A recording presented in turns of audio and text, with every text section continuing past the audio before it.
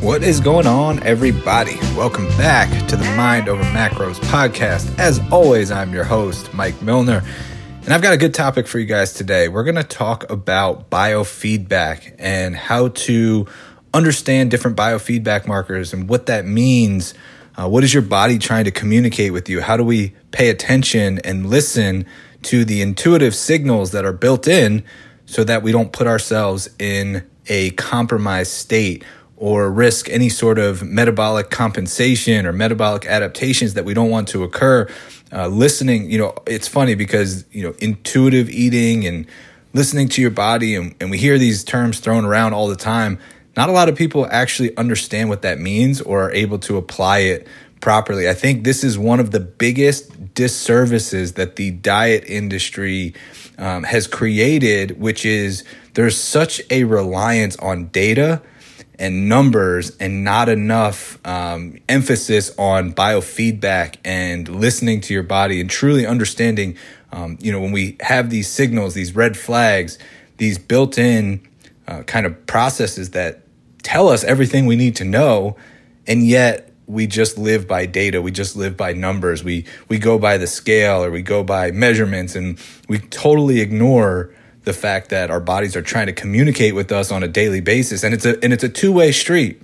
Our bodies are very smart, so have to understand that when I hear somebody who's like, I don't understand why my body is like rebelling against me with all this, I have so many cravings and low energy and I can't sleep. And what the hell is my body doing? It's like, actually, your body is doing exactly what it's supposed to be doing. It's sending a signal based off of what you're communicating with it. So like if you're depriving yourself and you're not eating enough and you're over exercising and you're just doing hours of cardio and you're on very low calories, yes, that's the signal that you're sending to your body is, hey, we need to preserve energy. And so your body's going to respond by doing what it can to preserve energy, which is lowering metabolic rate, lowering your energy levels, and you're going to see increase in hunger. Basically your body telling you, hey, we need more fuel. We need more nutrients. Go find us something to eat. So I wanted to provide a little bit of context before we just jump right in, because I actually made a post about the number one metric that most people should be using that the diet industry significantly overlooks. And it's intentional, right? Because when you understand that the diet industry is an $80 billion industry for a reason, it's because people continue down the path of perpetual dieting, which allows them to continue to make more and more money. So every time you fail a diet, you start over and you pay more money for a new diet. And this is the cycle that most people find themselves in. This is the cycle that I lived for nearly a decade and, trying program after program. So the interesting thing is that we often look at these metrics like scale weight and measurements and even biofeedback. And we often use those metrics to determine the success or the effectiveness of the protocol that we're on. The most important metric is what I call the real life metric, which is how does this hold up in real life scenarios? Because anybody can take a program and apply it temporarily. Again, this is what most people do.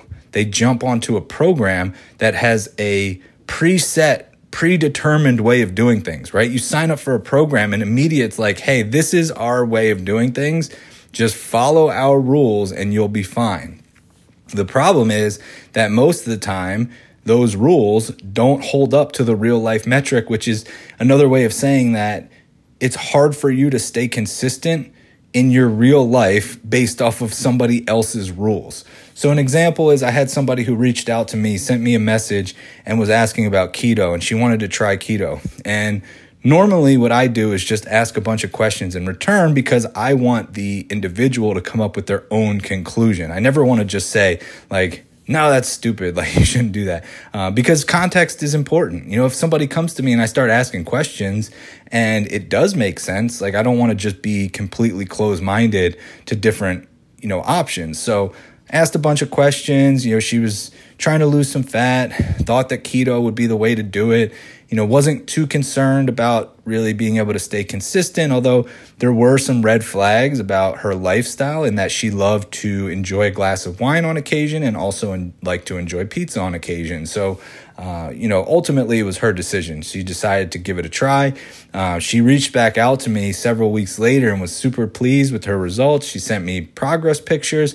And I knew, unfortunately, how this was going to end because of the fact that when we talked about the sustainability factor, she was like, I really miss my wine. I really miss having pizza. And I also have been like daydreaming about bread. Like, it's when we start to see the psychological side of things, then we know that we're probably doing something that's unsustainable. Once we start, really, having these obsessive thoughts about food, that is a clear red flag. So I kind of offered some suggestions and, voiced my, just wanted to get her like thinking critically about this. And she was like, you know what, I really love these results. So I'm just going to power through for a little bit longer. And then I'm going to reverse out or change it up and try to do something more sustainable. Unfortunately, the next time I heard from her, she had gained everything back. She had gone on a complete binge, started eating, she had just like, I think it was at a restaurant. She had a piece of bread and then that just, the wheels fell off after that. And she tried to get back on keto and then binged again and then was on this pattern of restricting and binging and gaining weight. And that led her to reach out and actually join our coaching. But, the fact of the matter is that the program, the protocol did not hold up to the real life metric, which is we could assess what her real life looks like and what her her ideal scenario in her life. Like, remember, nutrition is supposed to complement your life. It should not be an added stress to your life. And sometimes that gets overlooked. So if we look at what's the lifestyle that you want to live, does this align with that? And it was pretty obvious that it did not. But again, sometimes the best lesson is learned through experience. So she went through it, she learned the hard way, and now she knows, what we've been able to accomplish through always coming back to how does this fit within your lifestyle? Does this feel sustainable?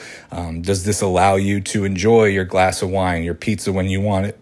And now she's made a ton of progress and done it in a way that's sustainable. But the point of providing that backstory is, outside of biofeedback, outside of scale data, outside of, measurements, pictures, those can all provide insight.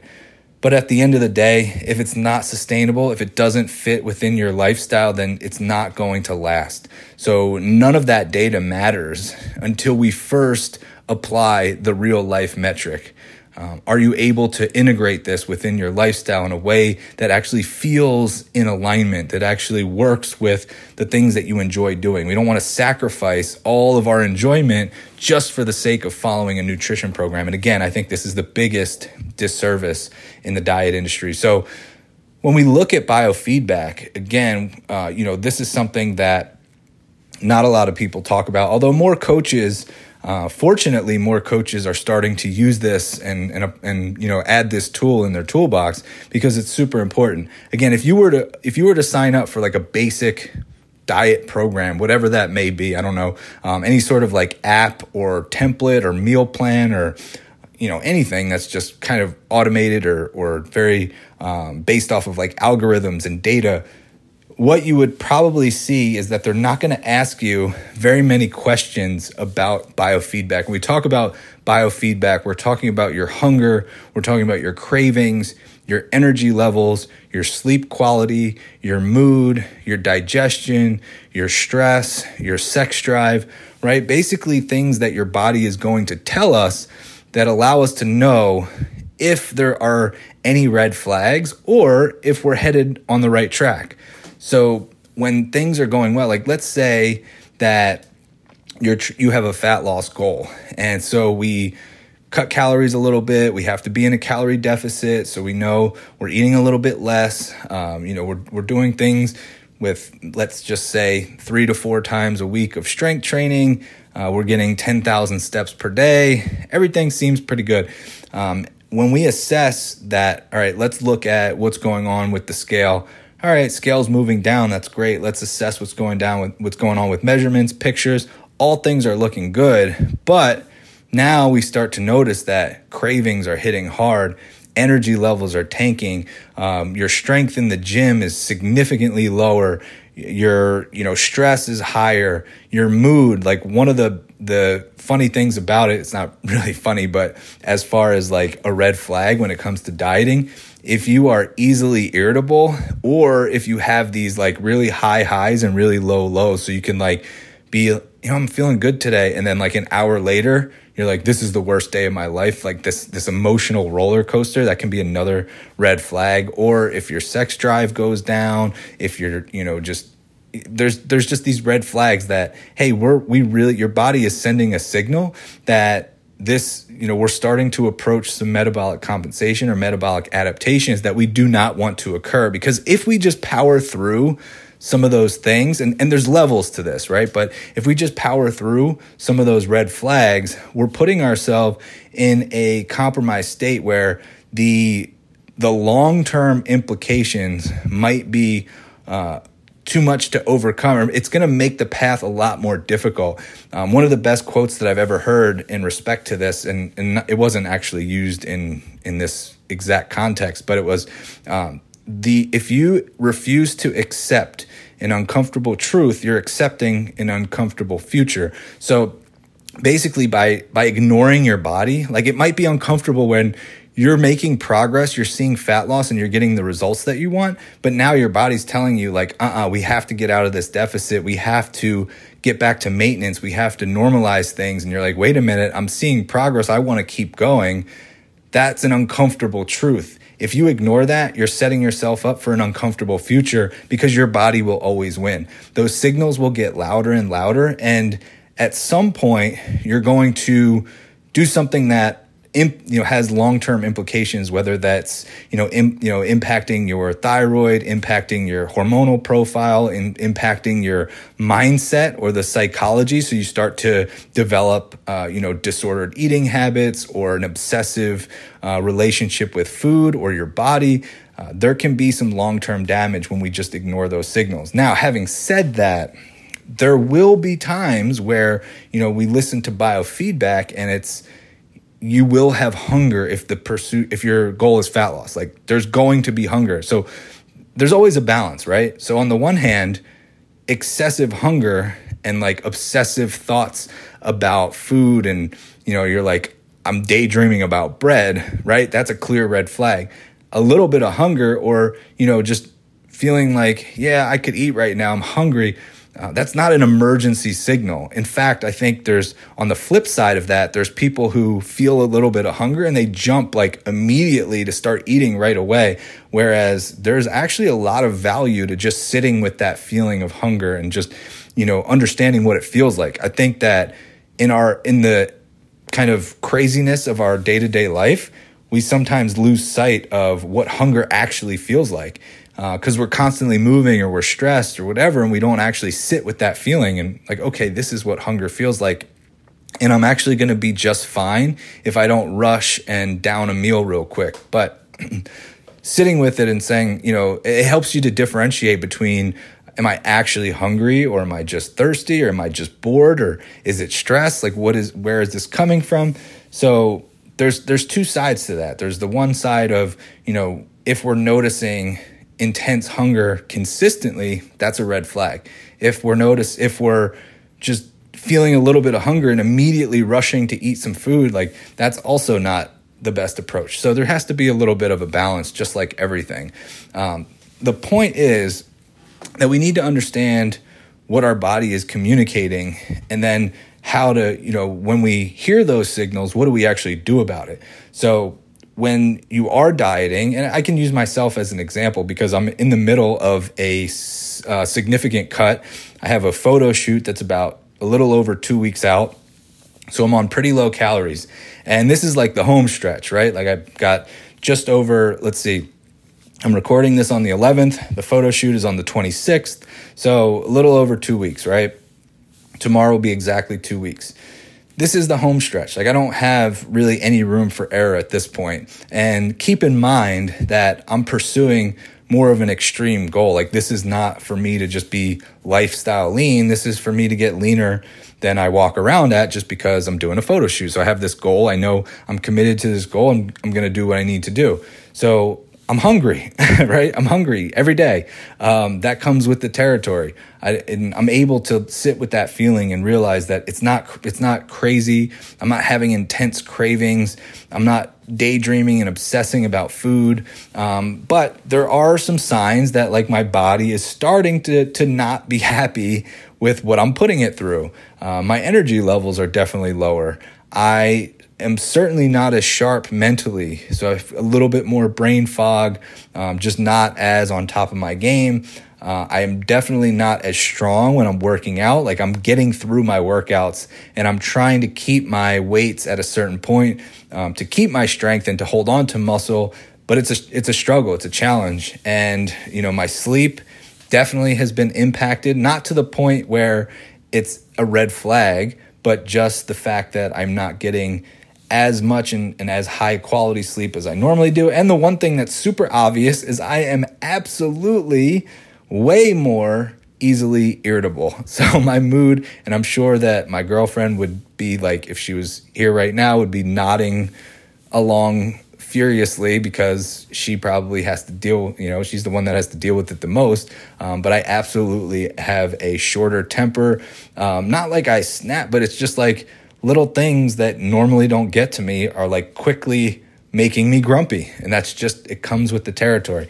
None of these things have gotten to the point where myself or my coach, a little, sidebar here, you should probably have a coach, because we're so subjective when it comes to ourselves, which is why we consistently ignore what our bodies are telling us. So when I get to, I can sit and think about, all the stuff that I'm feeling and try and assess it myself, but to have an objective set of eyes to be like, yeah, bro, you obviously missed this. Like, listen, like, here, the writing's on the wall, right? Like, it's hard to read the label when you're inside the bottle. It's hard to see the picture when you're inside the frame. Whatever analogy you want to throw at it, it just helps to have somebody else looking at these things to keep you accountable and to keep things in check. Because again, we're talking about our health.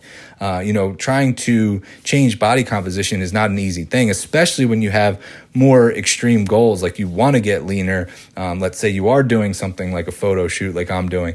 But so I'm at the point right now personally where myself and my coach, we haven't felt like the red flags or the signals are loud enough to warrant any sort of dramatic change.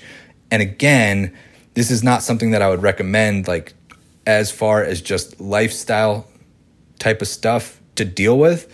If I were coaching one of my clients who was reporting some of the stuff that I'm reporting, I absolutely would implement, back-to-back refeeds or just a diet break for a week, because there's no deadline, right? If we're talking about for life, which is the mindset that you should be on, I'm in this for life, we should be not dieting more often than we are dieting. So there's no reason to say, oh, I have to just push through this. Why? Unless you have like a wedding or, again, something, you have a deadline in mind for a specific goal and a specific reason, that there's no logical explanation to put yourself through something like that.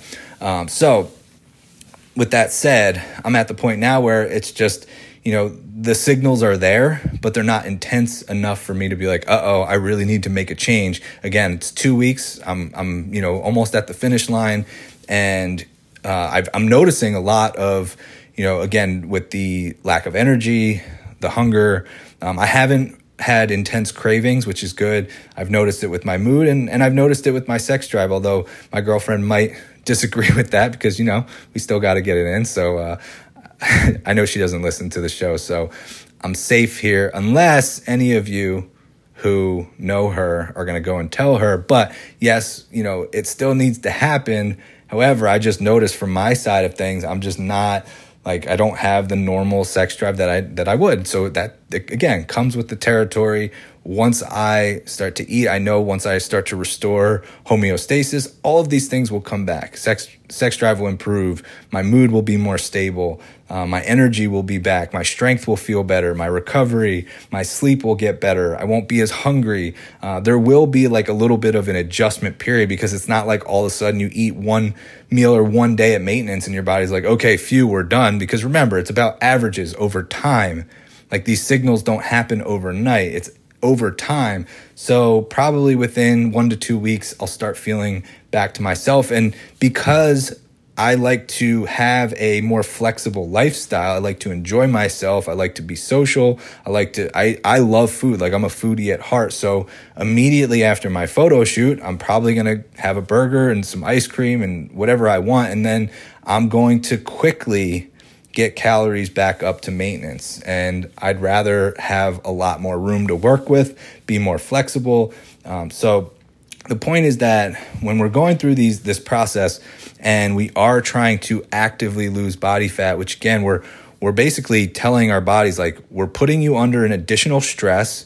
We're moving away from homeostasis. So your body is going to send signals. You are going to experience hunger. And if you ignore that long enough, your body's going to win. It's important to pay attention. So, like, again, just to highlight the main biofeedback markers that are worth monitoring: pay attention to your hunger, pay attention to your cravings, pay attention to your mood, your energy levels, your sleep quality, your stress.